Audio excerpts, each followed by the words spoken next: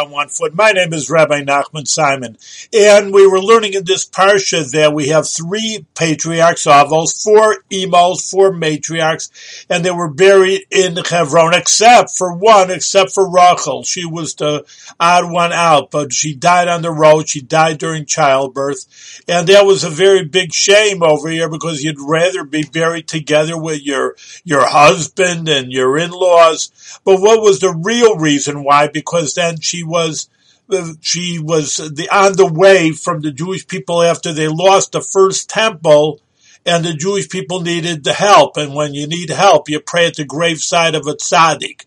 And she was there to help the Jewish people out. And the Rebbe always brings out, she gave up her burial rights for thousands of years in order to help the Jewish people in their time of crisis. And that should be for us. We give over ourselves to help the Jewish people whatever they need.